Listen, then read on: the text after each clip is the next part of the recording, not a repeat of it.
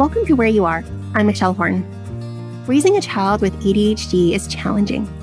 And with the disrupted routines and uncertainty of COVID-19, these challenges may be intensifying for some families. We recently held a webinar with some great tips for parents and caregivers on supporting children and youth with ADHD during COVID-19. We wanted to share the webinar with our podcast listeners too. Our presenters, Dr. Candice Murray and Dr. Randall Gillis, discuss challenges that children and youth with ADHD are experiencing in the midst of the COVID-19 pandemic. Kids and youth are being asked to remember more rules, to move less, to engage in virtual learning, and to spend less time with their peers. These clinicians offer concrete tips for parents and caregivers to try both at school and at home when supporting their children and youth.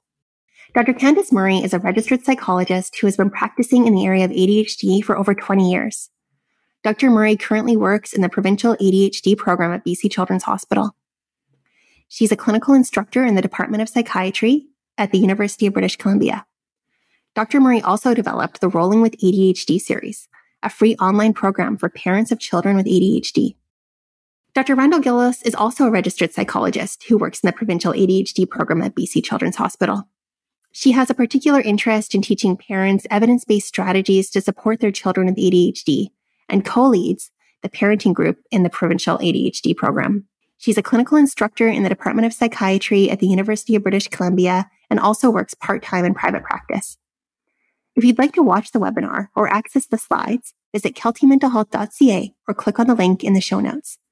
And now, here's the webinar. This afternoon, we're going to be talking about the challenge and tips for parents of children and youth with ADHD during the time of COVID. We're going to be discussing what the science is telling us. We're going to review 4 guiding principles for parenting a child with ADHD. We are going to be reviewing the challenges that are presenting children with ADHD in the school settings, and then talking about challenges that parents are facing at home. We wanted to start by acknowledging that COVID-19 has been hard on all of us. And it's been especially hard for children and youth with ADHD who were designed to move and interact more with their world. So one of the key messages that we'd like you to take home today is to keep your expectations realistic. Be forgiving to yourself and to your child, and also be kind to yourself and to your child. We are going to be covering a lot of information in this webinar in a very short period of time. And we recognize that it might be overwhelming. So it would be great if you could just take home 1 or 2 tips from today's talk. Even just the words on this page would be great. So just mention it, talking about realistic expectations, we want you to remember the 30% rule. The 30% rule is that children with ADHD have about a 30% delay in their brain maturation. So you take your child's age and you reduce it by 30%. And this will give you a sense of what's realistic for your child. So a 9-year-old has the same level of independence and organizational skills as a 6-year-old. So what does the science tell us? Well, there have been 2 studies that we know of that look at the relationship between ADHD and COVID right now. So one of the studies looked at child ADHD symptoms and demonstrated that children with ADHD are experiencing more symptoms compared to before COVID-19. The second study looked at teenagers with ADHD and compared them to teenagers without ADHD, and showed that teens with ADHD are experiencing much more challenges during COVID compared to teens without ADHD. So this means that they're struggling with specifically having fewer routines, and they're having more challenges with the remote learning experiences that they're presented with. So the second finding of the second study is that parents have lower confidence in supporting their teens with ADHD. And that's in the area of remote learning and homeschool communication. And when we posted the advertisement for this webinar, we were really amazed at how quickly the webinar filled up. And we believe that that's a reflection of the fact that life in the time of COVID and parenting a child with ADHD is really hard for parents. We are not going to be covering basic parenting principles for parents of children with ADHD. So we are going to direct you to a program that was developed in the provincial ADHD program at BC Children's Hospital that provides free online support for parents of children with ADHD. So we often talk about parents of children with ADHD needing a black belt in parenting. And during COVID, this idea is even more true. So now Dr. Gillis is going to outline some underlying principles to parenting your child and teen with ADHD. All right. So the first and most important guideline is self-care. Essentially, you need to put your own mask on before you put your child's mask on. So you need to be thinking about maintaining your own sleep and eating routines. Make sure that you're engaging in your own enjoyable activities. So still making time to connect with friends, for example. Also make sure that you're taking time to engage in relaxing activities. So taking time for a bath, yoga, walks, whatever it is that helps to relax you. And you also need to be watching out for that negative self-talk that often increases for us in times of stress. So take time to notice how you're talking to yourself and challenge yourself to talk to yourself more like a friend with compassion. This is a tough time, and this is really important to kind of find support wherever you can and even within. It's helpful if you can also be accessing resources and support. So just like you're doing by attending this talk, and we do have additional resources for you at the end of this talk today. And we want to remind you to plan and schedule your self-care, because often we do forget to prioritize it, and then it doesn't end up happening. And finally, as Dr. Murray mentioned, trying to make sure that you're maintaining those realistic expectations, not only for your child, but also for yourself. So consciously working on increasing positives for kids with ADHD is always important. We know that they receive much more negative feedback than their typically developing peers. In COVID times, it's especially important to focus on this. Kids have had many disappointments lately with activities canceled, and they're likely receiving even more negative feedback with more rules to follow and changes to remember.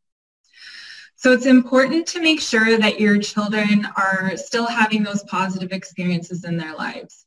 So for example, still making sure that they're having some kind of interaction with their peers, whether this is virtually or socially distanced. It's important for you to try your best to catch your children being good and to look for ways to praise them frequently. So try to pick a few behaviors to watch out for to make it more likely that you'll remember to praise them. It's important also to validate their emotions when your children express them. So remembering that we can't tell someone else how to feel. Instead, we can try to understand why they're feeling a certain way and communicate acceptance. And then make sure that you're planning enjoyable activities for your children. So ensuring that they have fun opportunities for activities. And setting aside child-directed time as well. So allowing your children to take the lead for a while. So you're not teaching them or directing them or telling them what to do. And finally, it's important that you continue to use external rewards and incentives to help motivate your kids to do the things that are tough or that they don't have the internal motivation to do. So for example, using reward charts. And so the next main area is supporting executive functioning. So we know that children with ADHD have deficits in their executive functioning, their ability to plan, to problem solve, and think about the future. So there's a lot of information on this slide, and again, I would refer you back to our Rolling with ADHD program for additional information on how to implement some of these suggestions. Generally, though, we want you to be supporting your children's executive functioning by creating structure and consistency, and reducing distractions in the environment.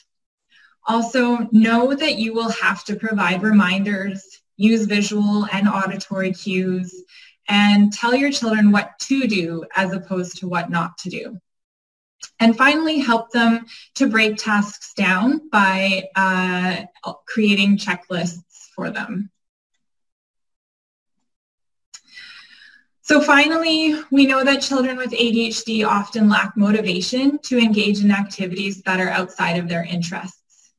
And this is particularly relevant during COVID times because we know they're being asked to do more things that they don't have a personal interest in, like wearing masks and washing their hands. So Jessica McCabe, who has a blog called How to ADHD, talks about how to fix this motivation bridge by adding planks to the bridge.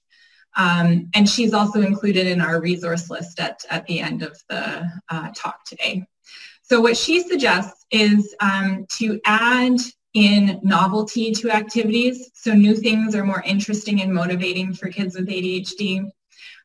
She suggests using rewards and incentives and making things relevant to the child or individual's interests. So letting your child do their assignment on basketball if they really like basketball, for example. And then finally, adding urgency. So setting deadlines and using timers. Okay, so I will pass it back to Dr. Murray, who's now going to narrow our focus onto the specific challenges and tips during the pandemic.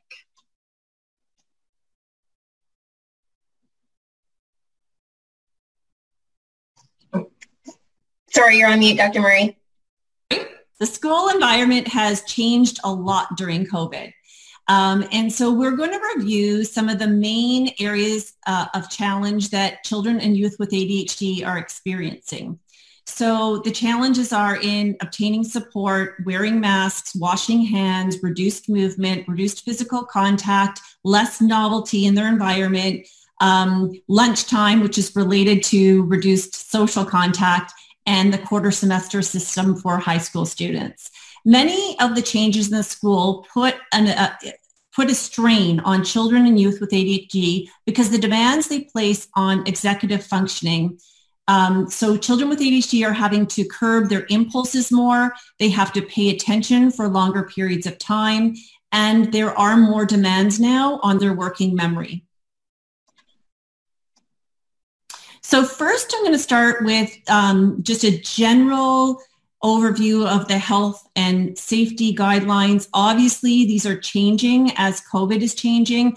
So the main areas that are addressed in the guidelines are the learning groups, which means children have a reduced amount of other children that they're interacting with, a so-called bubble. Guidelines around wearing masks, guidelines around physical distancing and reduced touching, and then guidelines around remote learning options. So again, without getting into too much detail about this, we want you to let you know that there are guidelines for elementary school kids and also for middle and high school kids, and the guidelines are slightly different. In general, as I said before, the guidelines do put a certain amount of stress on how children with ADHD naturally navigate their worlds. So children with ADHD do have unique learning needs, and they thrive, as Dr. Gillis mentioned, when there's novelty, when there's hands-on learning, and when there's lots of opportunities for movement at school. So fundamentally, kids with ADHD do need structure. So they need to know when things are going to happen, so having a schedule of the day, but they also need that flexibility. So they need to know what they are doing. They need flexibility with what they're doing, what they're reading, what they're writing about, what they're doing in gym class. And so these changes have put stress on their basic needs. So our first challenge is that because ADHD is not recognized in any of the special needs categories, the demands for advocating for a child with ADHD and a teen with ADHD are still there. They're just harder right now because teachers are juggling much more than they typically juggle. So what we're suggesting is that reminding, first of all, that parents do need to advocate for their child with ADHD. What this means is sharing information about ADHD if a teacher is not as knowledgeable about ADHD, and then explaining how ADHD presents itself in your particular child. And what we would recommend is picking 2 or 3 areas that your child struggles with. It might be making transitions. It might mean that they need to move more or they get distracted easily. Listing those main core challenges that your particular child has and sharing that with the teacher. And then the challenges that you are seeing that the guidelines for ADHD in the time of source, guidelines for COVID are adding to your child's typical challenges. We want you to have more frequent interactions with the teacher, but remember, keep it brief because they are juggling a lot. And then finally, we wanted to remind you that if your child does have an individual education plan, these are still being implemented and to make sure that that is still in place. Another part of advocacy is your child advocating for themselves. So we don't want this to replace parental advocacy, but we want to, we're encouraging you to talk with your child about things that they can say, how they can explain ADHD to their teacher, such as saying things like, moving around helps me focus. Can you help me make a checklist? It's really hard for me to remember all the steps to this problem or to this assignment. And we also want to remind everybody that children with ADHD have a hard time thinking in the moment. So they pulling things from their memory in the heat of the moment is much more difficult for kids with ADHD because their limbic systems tend to be more active than typical children. So again, don't rely on this, but it's a good skill for them to start to learn and to start using. The second challenge is mask wearing. So children with ADHD may not pay attention to how a mask is supposed to be worn. They may get frustrated when putting the mask on or move it around more than other kids, and they might be rushing to get outside. So the first kind of set of recommendations is that you, if this is a problem for your child, that you speak with the teacher and you remind them that your child is going to need more reminders. So this means explicit teaching of how to wear the model with backups, visual backups, so a how-to photograph, as well as gentle reminders that in terms of how a mask should be worn. We also always want to remind anybody interacting with children with ADHD, as Dr. Gillis said earlier, kids with ADHD do get more negative feedback than other kids. Therefore, always use incentives and praise for children with ADHD when they are able to wear a mask properly, when they are following the rules, when they are able to do what we're asking them to do, rather than punishment. And finally, of course, sort of the mantra for parents of children with ADHD, there needs to be some acceptance for occasional improper use of the masks. So the second part of mask wearing that's challenging for kids with ADHD is forgetting to wear the mask. So rather than just remembering and not wearing it properly, children with ADHD are going to be more likely to leave the house without the mask in their backpack. So we want you to stock up on masks. Basically, what we're asking parents to do or recommending to parents is you buy much more masks than you think you would ever need. And we want you to put those masks in many different places. So in your child's jacket pockets, in their backpack, in the glove compartment of your car if you drive them to school. So have them readily available for your child. So if they do forget them, there's always backups and multiple backups.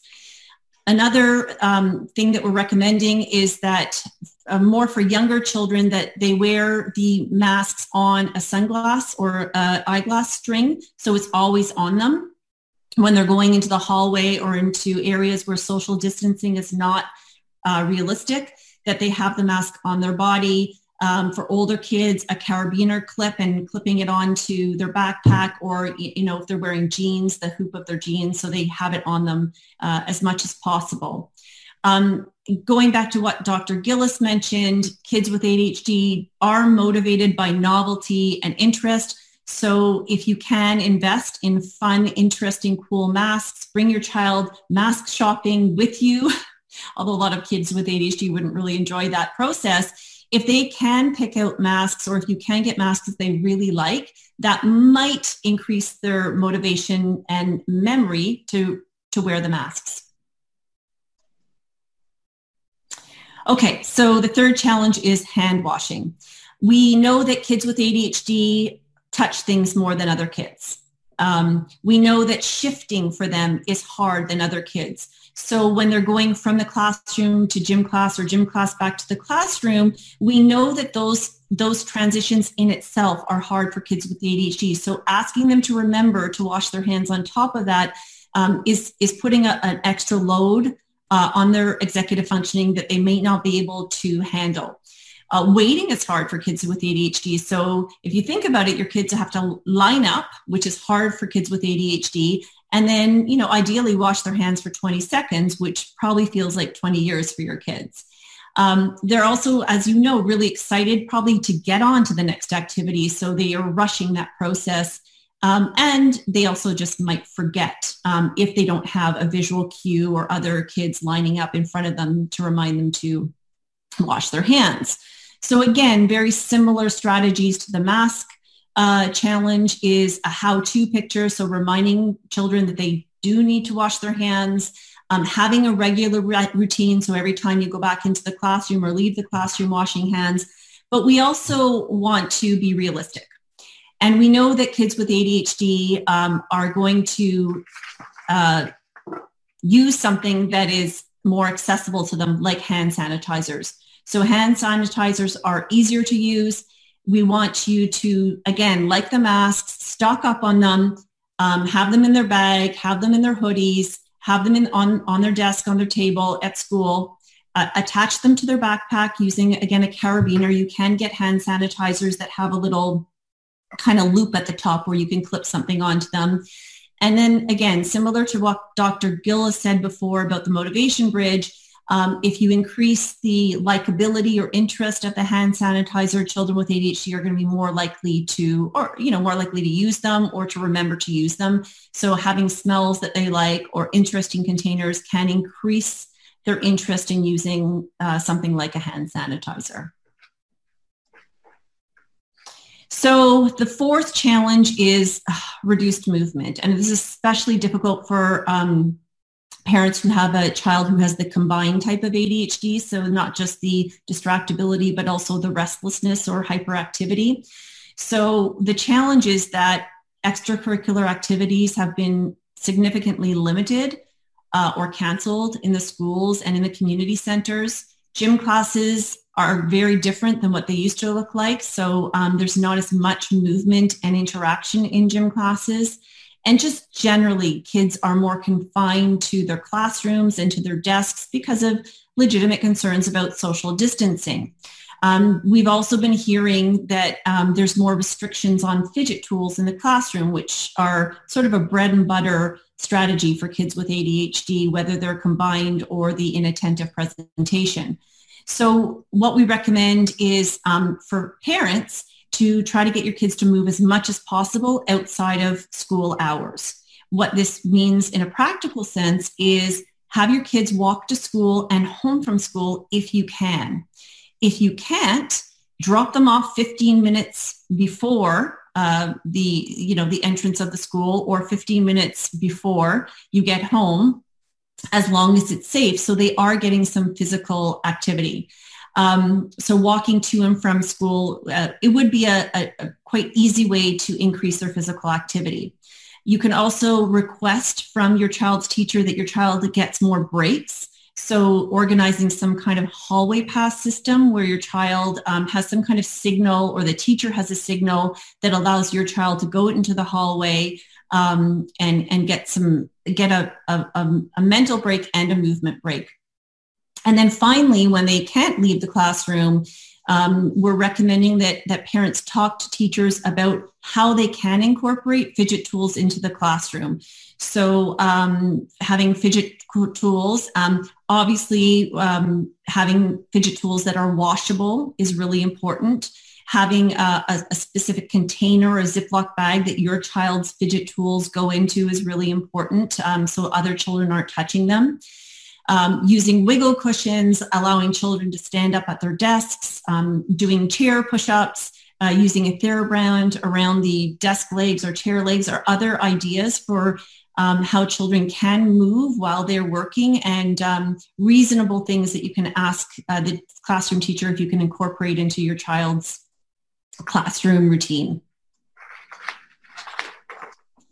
So the fifth challenge is that children with ADHD are having reduced physical contact with other kids right now. So children with ADHD have been telling me that this is one of the hardest parts of COVID, and teens are also talking about this too. So the social limitation and the physical limitations are very challenging for them. One of the standard recommendations we make for teachers when they're trying to give instructions to a child with ADHD is to touch them to get their attention and then deliver the instructions making eye contact. Now, of course, with physical distancing guidelines, it's harder to get their attention because we're not supposed to be touching each other. So reminding the teacher that listening is hard for your child with ADHD, and request that the teacher still get as close as safely possible to the child. Use your child's name and make eye contact when delivering instructions, and keeping instructions short to the point. And, when appropriate, asking the child to repeat the instructions back to them, the teacher, so we know that the child heard and understood what was being asked of them. The other part of this challenge is that even though there are rules in place, children with ADHD, many of them are impulsive, and they will touch things without thinking. So this is not that they are being oppositional. It's that that's how they explore their environment. That's how they connect with the world. That's how they learn. So physical impulsivity is part of ADHD, and there needs to be some flexibility, understanding around that. And I would advise parents to reframe. Sometimes impulsivity does get described as oppositional or defiant behavior. And it's helpful sometimes to understand that this could be impulsivity driving these behaviors. The sixth challenge is that there is less variety at school. With more rules and more routines, there's less spontaneity, less novelty, and less flexibility. And as I mentioned previously, children with ADHD need a combination of basic routines, but also novelty and flexibility in order to function. So fun projects, fun tasks, fun assignments. So we're hearing more and more that kids with ADHD are having more difficulty than typical in the classroom because of the guidelines and the changes in the school environment. So what you can do is request more frequent seating changes for your child. Request that your child has more choices of projects and tasks in the classroom. Request that they have a more active role in the classroom. Teachers helper for younger children, or asking older children to bring items to the office whenever it's appropriate.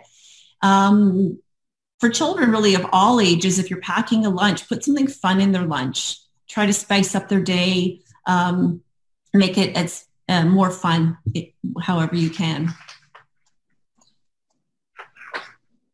The seventh challenge is lunchtime, and this is also related to the decreased social contact that kids are having. So children are asked to eat in their learning groups, so they're not necessarily able to eat with their friends if their friends are not in their learning group. So what this means is that children are eager to get out because they want to see their friends, and they also want to move. So what we're recommending to parents is that you send quick and easy lunches for your children to eat, because they are going to be rushing, and we are hearing that more lunches are coming home uneaten than normal. Therefore, if, usually you wouldn't send a granola bar, this might be the time where you would send a granola bar or crackers, something your child can eat quickly and on the run. For teenagers, this is a big issue. So again, teenagers, even more so than younger kids, really want to be with their friends. So what we're hearing from teens with ADHD and teens in general is that they're leaving school grounds more so they can be with their friends for certain portions of the day. And what this does for the ADHD kids is it puts much more demands on time management. So, they have to leave school, then they have to remember when they have to get back, and they have to organize how much time it's going to take to get back on time for their next class, for their afternoon class. So they are going to need more external reminders and cues for time. So having them set a reminder in their phone half an hour before they have to get back, and then 15 minutes before, just so to remind them to get moving. And some parents may need to just call their kids every day at whatever time makes sense for your child's schedule to remind them to start heading back to school. Okay, so the other challenge is the quarter system, and this is affecting high school students. So you may know by this point that the semester system has changed significantly. So your child has 2 classes a day for 10 weeks of the year. So the classes are much longer than your child is used to. And again, for teens with ADHD, this is very, very difficult. So we've heard ranges of classes being 2 hours long to 3 hours long. So the demands that this puts on teens with ADHD is just enormous in terms of their ability to focus on what is being talked about in class. So again, similar to what we've talked about before, teens with ADHD need more movement breaks, especially in a 2-hour, 3-hour class. They do need fidgets at their desk. And, for teenagers, it looks different. It might be a water bottle that they can kind of fidget with, chewing on gum, wearing a bracelet, playing with it, getting some kind of cool texturized erasers that your child can kind of handle when they're sitting at their desk. And then also there are times when they may need to block out what's happening in class so they can get work done. And in those, for that, we would recommend noise canceling headphones, or some kids with ADHD really do focus better when they're listening to music. So that's another option. Usually music without lyrics is more effective. And then finally, finding a quiet place for them to work. So having access to the resource room or study carrel if the classroom is too noisy, or if they just need a change of scenery. Again, remember, they thrive off novelty. They need changes in their environment. With the heads up that what we're hearing is that the resource rooms are kind of overloaded. And so this might be a more challenging accommodation or support to ask for at this time. Setting up earlier in the semester is going to be more effective than waiting later on. And then the final part of the quarter semester that's challenging is the hybrid learning model and the accelerated learning model. So the hybrid learning model means that, and there's different variations of this. So some kids are going in for in-person class in the morning or afternoon, and then the second class is online, or a portion of it is online. It really is varying from school to school. And what this means is it's hard for kids to keep track of their schedule. So we want you to write out their schedule on a calendar at the beginning of each semester so they know when they need to be home and when they need to be at school. And then the final piece is the accelerated learning. So your children's learning, the content is being accelerated. They are learning more in less amount of time, and this is very challenging for kids with ADHD. So what we are recommending is to keep your eye on it and act quickly. So if you can move to online learning, that would be a possible option where they have about a year to finish the coursework. This might be really important for subjects like math, where to catch up from even 1 or 2 days of missed school is much different than it was with the previous system of semesters. So be on top of that and move quickly and early if you can. Again, requesting a resource block early in the semester and as early as possible so you can avoid your child getting behind and losing confidence. And then lastly, if you are able to hire a tutor to help get your child through the information that they need to get through in this accelerated program. So now Dr. Gillis is going to talk about home challenges, including online learning and working from home, and tips for supporting children and teens with ADHD in the home environment. All right, thanks, Dr. Murray. As Dr. Murray said, I'll be addressing a number of challenges. So first of all, less social contact that kids are having, parents and kids being at home more, fewer daily routines, and the online learning. So to start out with, one of the challenges is that there are fewer scheduled activities these days, which can mean that children have less enjoyable activities to look forward to and less social interaction. So we suggest that you start out by sitting down and writing out a list of your child's interests. So things that they've enjoyed in the past or things that they have expressed an interest in trying. And then you can use this list to generate ideas in the moment when your child needs something to do. And then you can also use it to plan fun activities in advance for them to look forward to. And so when you plan these events, we suggest that you make them visible on the calendar so that your child can concretely see them and get excited about them coming up. And of course, your child still needs interaction with their peers and family, and we suggest planning this in advance as well and putting that on the calendar, again, for them to have more things to be looking forward to. We also suggest trying new activities with your child. So Google and Pinterest are great ways to find interesting ideas out there. You can also ask your neighbors and friends, and just try to have a stockpile of supplies and things that might keep your children entertained. So even simple things like having some bubble wrap on hand can be handy to just hand over to your child and entertain them for a while. And you can get creative, do things like freeze toys and ice blocks and get your children to pick them out, build pillow forts, Lego, create slime challenges, download a karaoke program. And you can also sign your children up for virtual lessons. So these are happening these days, so even music lessons and things like that. Okay, and so the next challenge is that parents and kids are at home more, and therefore a related challenge is that they will distract each other more during the day. So you'll want to set up designated workspaces with limited distractions if that's possible. So for example, a desk facing a wall and putting away distracting things like toys. And we suggest posting a schedule of activities each day for both parents and children in the common space, so you know what each other's schedules are. And then make sure to plan specific check-in times through the day and use timers and alarms to keep on schedule as best as possible. And when parents are in meetings that can't be disrupted, remind your children before your meeting starts that you cannot be interrupted. And then post a visual reminder as well on the door, and also use rewards to motivate them to not interrupt you.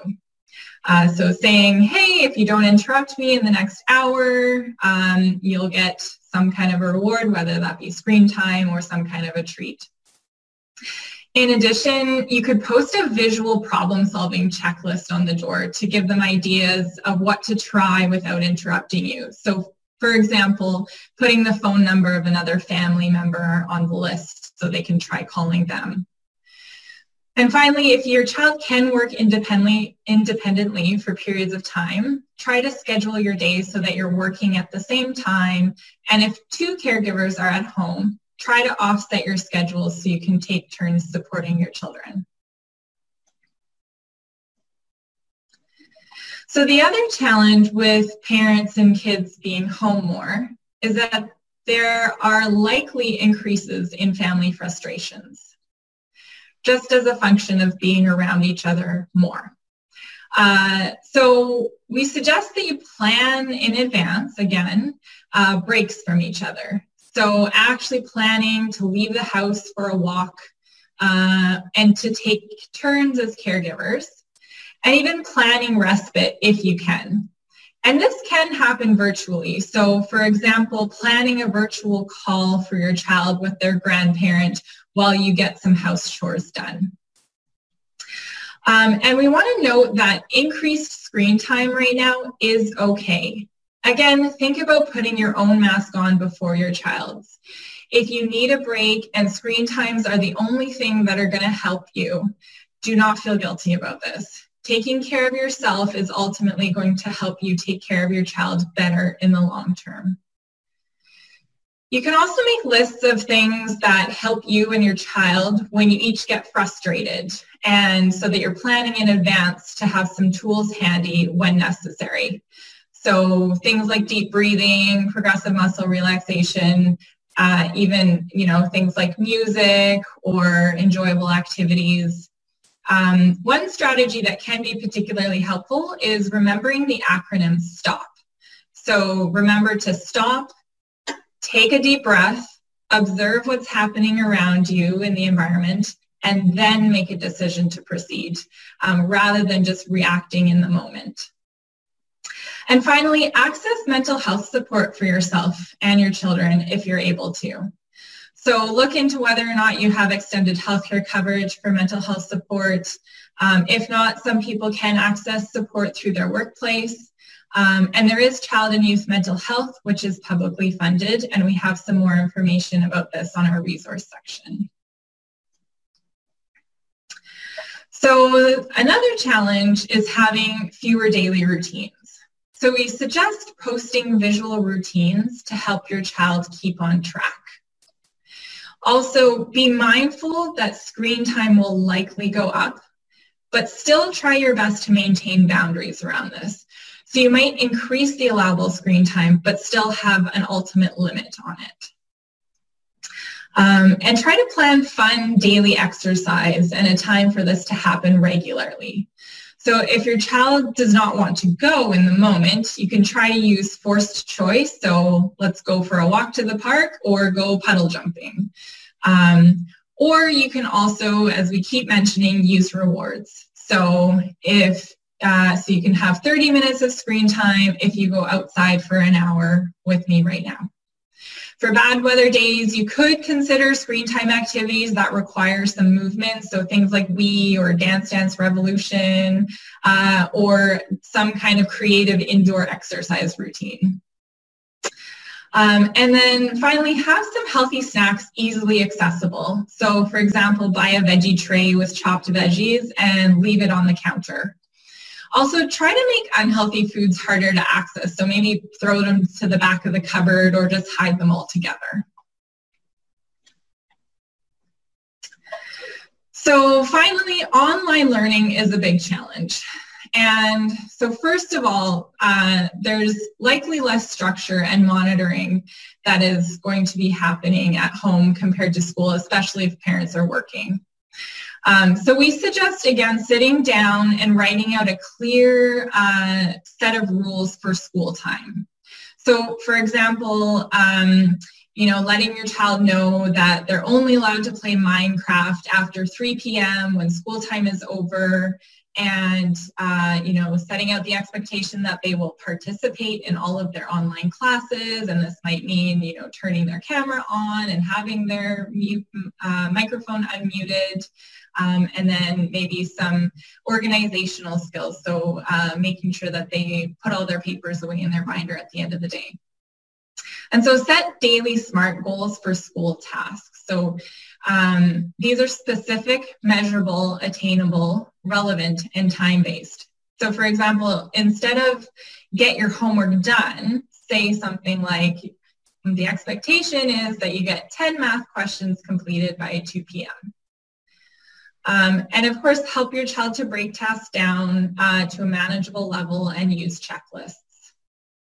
And then make sure that you have a time set to check in on progress and follow through on this. So if you set those 10 math questions out as a SMART goal, make sure to follow up and see if it was completed, and then follow through on any rewards that were promised for completing those items.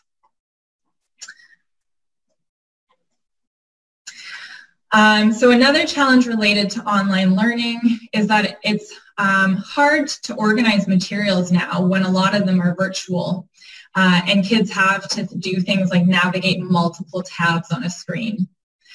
So start by scheduling time for organization into each day for your child if you can.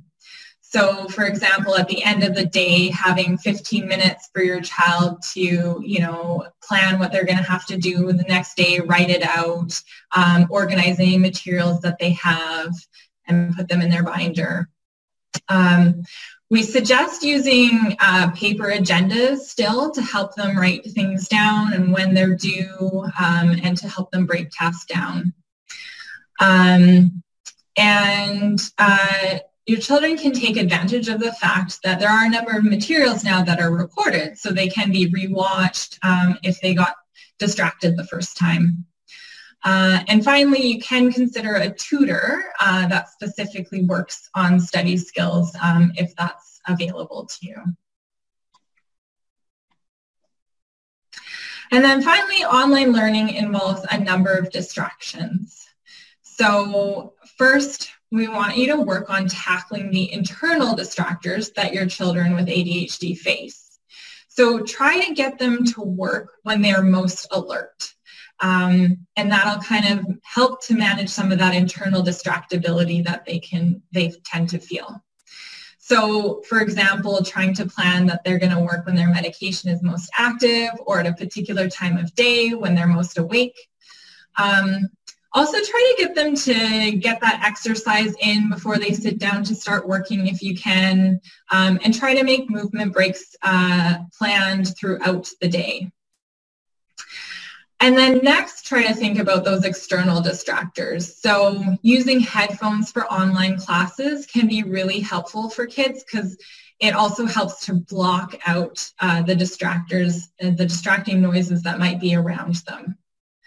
And you'll want to create a screen time plan together to address the electronic distractions.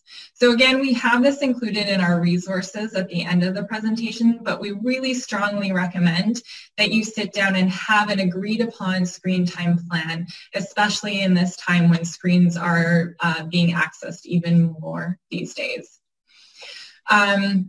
So when possible, remove these screen time distractors by using screen time monitoring apps. So you can also use software to block certain websites during school time if they still need access to their laptop or something like that to complete assignments. And then you can actually physically take their phone or block social media apps during school time as well. And then also physically remove things like video game controllers so that they can't actually access those games.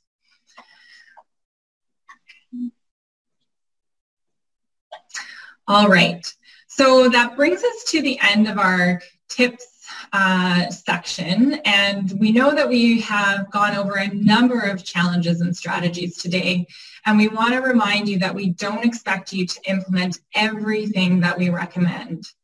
We only want you to try to take one or two things away from this talk. And even if you don't have the capacity to make any specific changes right now, that's okay too.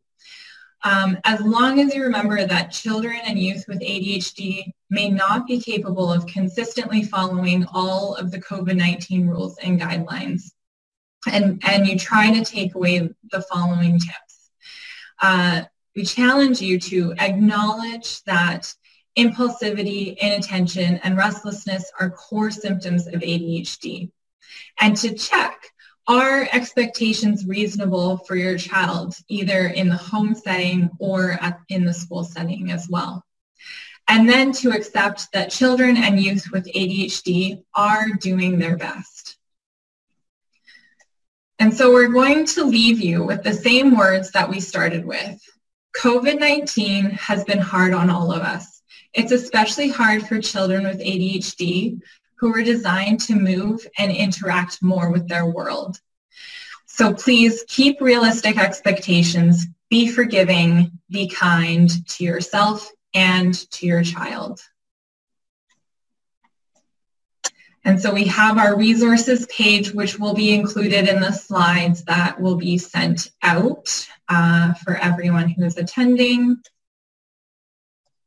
And then we have a little bit of time for questions. Great. Well, thank you so much, Dr. Murray and Dr. Gillis, for providing so many practical, tangible tips for our parents out there. So we do have some time for questions. If you have a question, please submit that via the Q&A icon at the bottom of your screen. So the first question for the presenters is from a parent who's wondering, with self-care and mental health being so important, do you have any tips for parents or caregivers with ADHD kids who have ADHD themselves? So any apps or programs or other resources you recommend? So I'll just flip us back to the resources page, but go ahead, Dr. Murray, if you had something to say. Oh, just unfortunately, we're not overflowing with recommendations on that question for that request, but there is the Vancouver Adult ADHD or ADD support group that was formerly CHAD that is not meeting in person right now because of COVID, but typically that is a resource that's available for adults and parents with children with ADHD. And there's also some Facebook pages for parents of children with ADHD that that we get good feedback about. And as Dr. Gillis was indicating, in our resource list, we have CADAC and CHAD. I think we have Attitude Mag. Do we have that there? Can't see. Attitude Mag is another resource for parents of children with ADHD who are struggling with ADHD themselves. It makes things tougher for sure. So seeking support is really important. Great. Okay, so the next question is from a parent who's has a question about electronics. So the only incentive that works for my 8-year-old son is electronics, but he has issues coming off electronics when his time is up, so leading to major meltdowns or physical and verbal aggression. So how should this parent manage this? Well, we can kind of think about that in there's several issues here. One is just acknowledging that children with ADHD and teens with ADHD are more drawn to video games and screens than typical children. They also have more difficulty with emotional regulation. So this is a very common problem that we hear about in the ADHD clinic. There probably is, every situation has a uniqueness to it that's very difficult to address as a general question. But what we would advise is start with the basics, having very clear expectations about what the rules are around screen time and media time in your home. And Dr. Gillis, again, sort of in the resource list, we have, I think we have the American Academy of Pediatrics and Common Sense Media.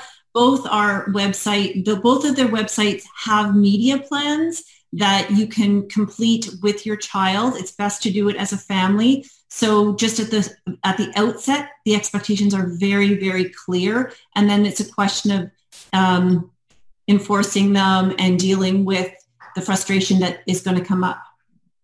I'll just add quickly to that. Sometimes that we often hear that there are lots of things that don't work in terms of incentives, and I would just challenge parents to think about what kinds of things your children receive by default, and then see if there are any of those things, like what are they asking for that they just tend to be given. And you might be able to find, if you pull back on some of those, just daily kind of treats and things like that they might get, they might be things that you can use as rewards. And this is always a good thing to be teaching kids, right? That if they, do something positive, then they get that positive reward. And it's helping to set them up for success as adults as well, because by the time they're adults, no one's going to be paying for their cell phone bill for them or handing them electronics for free. So it's kind of thinking about those things that that you might be able to brainstorm some additional rewards as well. I also should mention that in Rolling with ADHD, we do have one session on emotional regulation, and there might be some tips there for children who get very upset and reactive when screens are shut off. Great, thank you so much. And I think we have time for one more question. So this final question is around masks. So a parent is asking, they find their son's mask is soaking wet by the end of the day, probably because of chewing on it or licking it because it bothers him. So he's compliant with wearing it and wears it every day, but even when he changes masks a few times a day, it's always wet. So any tips for dealing with that? I mean, I think kind of one of the things that we addressed was, of course, just having multiple masks available for him, because that might be something that is just an impulsive and unconscious thing that he is doing. We have lots of kids, right, who chew on their shirts and other kinds of things. And so the mask is just probably more easily accessible now. It's right in front of their face. So it just might be, you know, having to send multiple masks so that he can change them out. And I mean, trying to find a mask with a good fit, you know, making sure that it's not just falling into his mouth. Something with a bit of structure might be helpful as well. But this might be, yeah, accepting that he might need something. We do recommend sometimes, like with t-shirt chewing, like the Tuileries, things that they can replace it with, if that's a possibility. But yeah, I don't know if Dr. Murray has more ideas. No, I was on the same lines as you, sort of, you know, it would be uncomfortable to wear a soggy mask all day, so change it up. But also having, I see that could potentially be a way of fidgeting for your child. And so trying to find a replacement, something that they can do other than chewing on their masks, might help. Great. Well, thank you so much. I think that brings us to the end of our time for this webinar. So thank you so much, Dr. Murray and Dr. Gillis, for your time today. Thank you to everyone for attending today.